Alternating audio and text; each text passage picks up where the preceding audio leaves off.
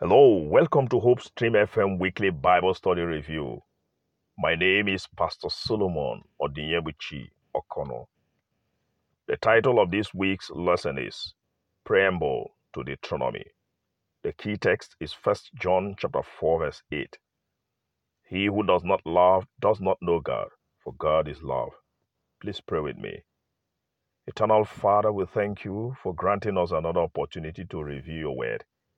I pray, dear Lord, that as we go through your word this moment, our hearts may be touched, that we will follow your word and act in accordance with your will, that it may be well with us and our families forever. In the name of Jesus Christ. Amen. Like all other books of the Bible, the context within which the book of Deuteronomy was written plays a very important role in understanding the meaning and purpose of the book. The historical context of the book of Deuteronomy helps us to understand the circumstances as well as the environment that framed the content of the book, especially with regard to present truth. Although it may be difficult to cover in one week's lesson the thousands of years of history recorded in Deuteronomy, but by focusing on the highlights, we can see the context needed to best understand this book, so rich with present truth. This week's lesson is the first part of the highlight of the book of Deuteronomy. Love to be loved. We read in 1 John chapter 4 verse 8 that God is love. These words are so simple, yet so deep and so profound. Notice that the Bible did not merely say that God loves us, but that He is love. This suggests that love is the essence of God's identity. As fallen humans, our minds cannot fully grasp this concept. We can only fully grasp the idea when we become transformed, when Jesus returns. Well, though we cannot fully grasp this idea of God being love, we can at least know that it is good news. Imagine if God were anything else than love. We would perhaps have been wiped away from the surface of the earth for our disobedience and wickedness. For love to be love, it must be freely given and freely received. So God created angels and humans with a mind to choose to love and to be loved. By giving this freedom to his creatures, God took a risk because his creatures can choose disobedience, which eventually became the case, as we see in Isaiah chapter 14, verses 12 to 14, Ezekiel 28, verses 12 to 17, and Revelation 12, verse 7. This was why sin came in, and the result is death, decay, destruction, and the great controversy, a struggle between good and evil, between light and darkness, of which you and I are actors today. Like Lucifer, we still have a moral freedom to choose what to do and who to obey. But remember also that there's always a consequence for whatever choice we make. The fall and the flood. Genesis 3 verse 1. Now the serpent was more subtle than any beast of the field which the Lord God had made. And he said unto the woman, Yea, had God said, You shall not eat of every tree of the garden? From studying the Bible, we learn that the same freedom that led to Lucifer's fall also led to the fall of humanity. This mystery of how sin grew in the heart of perfect people living in a perfect world can only be resolved when we see Jesus face to face.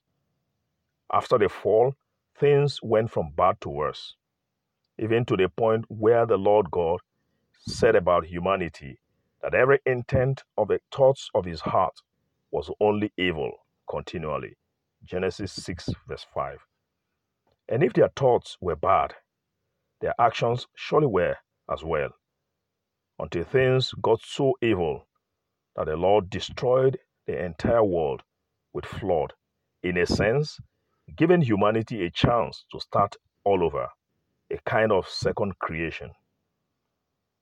However, as the story of the Tower of Babel shows in Genesis 11 1-9, humanity still seemed intent on defying God. Ellen G. White writes in Patriots and Prophets, page 119, when the tower had been partially completed, a portion of it was occupied as a dwelling place for the builders.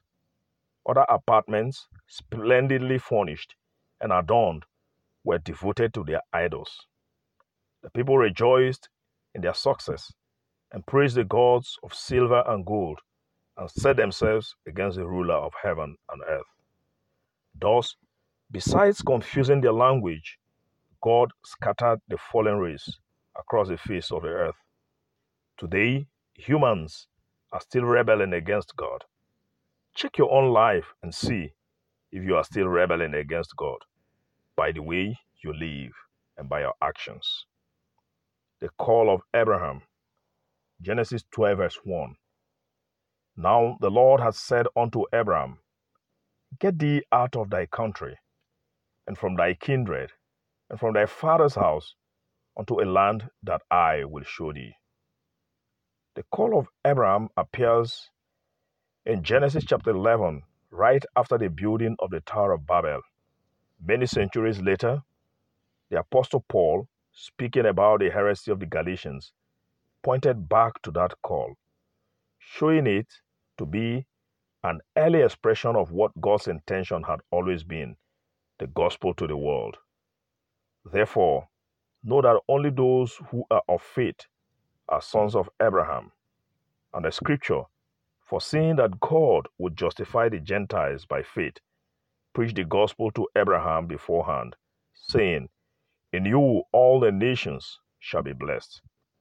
So then, those who are of faith are blessed with believing Abraham. Galatians 3 7-9. Abraham's call was first expressed in Genesis 12. Much of the rest of Genesis is a story of his blood, his descendants, one dysfunctional seed after another, creating one messed up family after another. And yet, through them, the promise eventually was to be fulfilled, reaching a crucial milestone with the call of Moses. Today, in a world notorious for ignorance, error, wickedness, and a general lack of knowledge of God, God is still calling men and women as he called Abraham and Moses. How do you see yourself as one called by God to proclaim his salvation to the world? The covenant at Sinai. Exodus 19, verse 4. Ye have seen what I did unto the Egyptians, and how I bore you on wings, on eagle's wings, and brought you unto myself. We see in Deuteronomy chapter 4, verse 34, that God's rescue of Israel from Egypt was by trials, by signs, by wonders, by war, by a mighty hand and an outstretched out arm, and by great terror. Why did God choose Israel as a nation? Well, the answer is simple. God called Israel, the descendants of Abraham, to establish his covenant with them and to make them a special people to himself above all people. The idea of special treasure could be easily misunderstood. Their specialness came not from anything inherently holy or righteous in and of themselves. Instead, it was because of God's grace given to them and because of the wonderful truths that he had bestowed upon them. Truths that they were to follow, and as a kingdom of priests, eventually spread that truth in the world. Today, God has expanded his call to as many as believe in him. Like Israel, we have been chosen not because of anything inherently good or holy in us, but because of God's grace. He calls us, like Israel, to radiate his light to the world around us. How are you fulfilling this call in your own personal life? Apostasy and punishment. Exodus 24, verse 7. And he took the book of the covenant and read in the audience of the people. And they said, all that the Lord had said, we will do, and be obedient. Although Israel was chosen by God above all people, and though they promised freely to keep the Lord's statutes, they didn't keep up their own end of the deal. Israel's failure came with great consequences, often resulting in shame, separation from God, slavery, and death. Sin always comes with great consequences. How can the experience of Israel help you live better? Please share your answer with someone. Please pray with me. Eternal Father, thank you for granting us the grace to study your word. Help us, Father, to be faithful to the rules of our covenant relationship with you, that it may be well with us forever. In the name of Jesus Christ.